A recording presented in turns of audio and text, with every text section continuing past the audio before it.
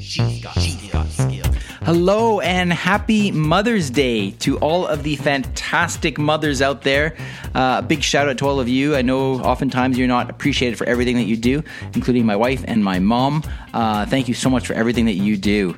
Today, normally on Sundays, I like to answer questions from the community, but given the fact that it is Mother's Day, I thought we could highlight a couple of the things that you can say to Lexi to help celebrate this day. And these are a couple of things that you can say. You can say, Lexi, do you celebrate Mother's Day? You can say, Lexi, do you have a mother? You can say, Lexi, who is your mother? She's got answers for all of these things, which is great.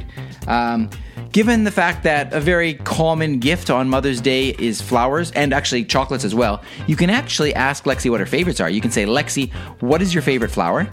And you can say, Lexi, what is your favorite chocolate?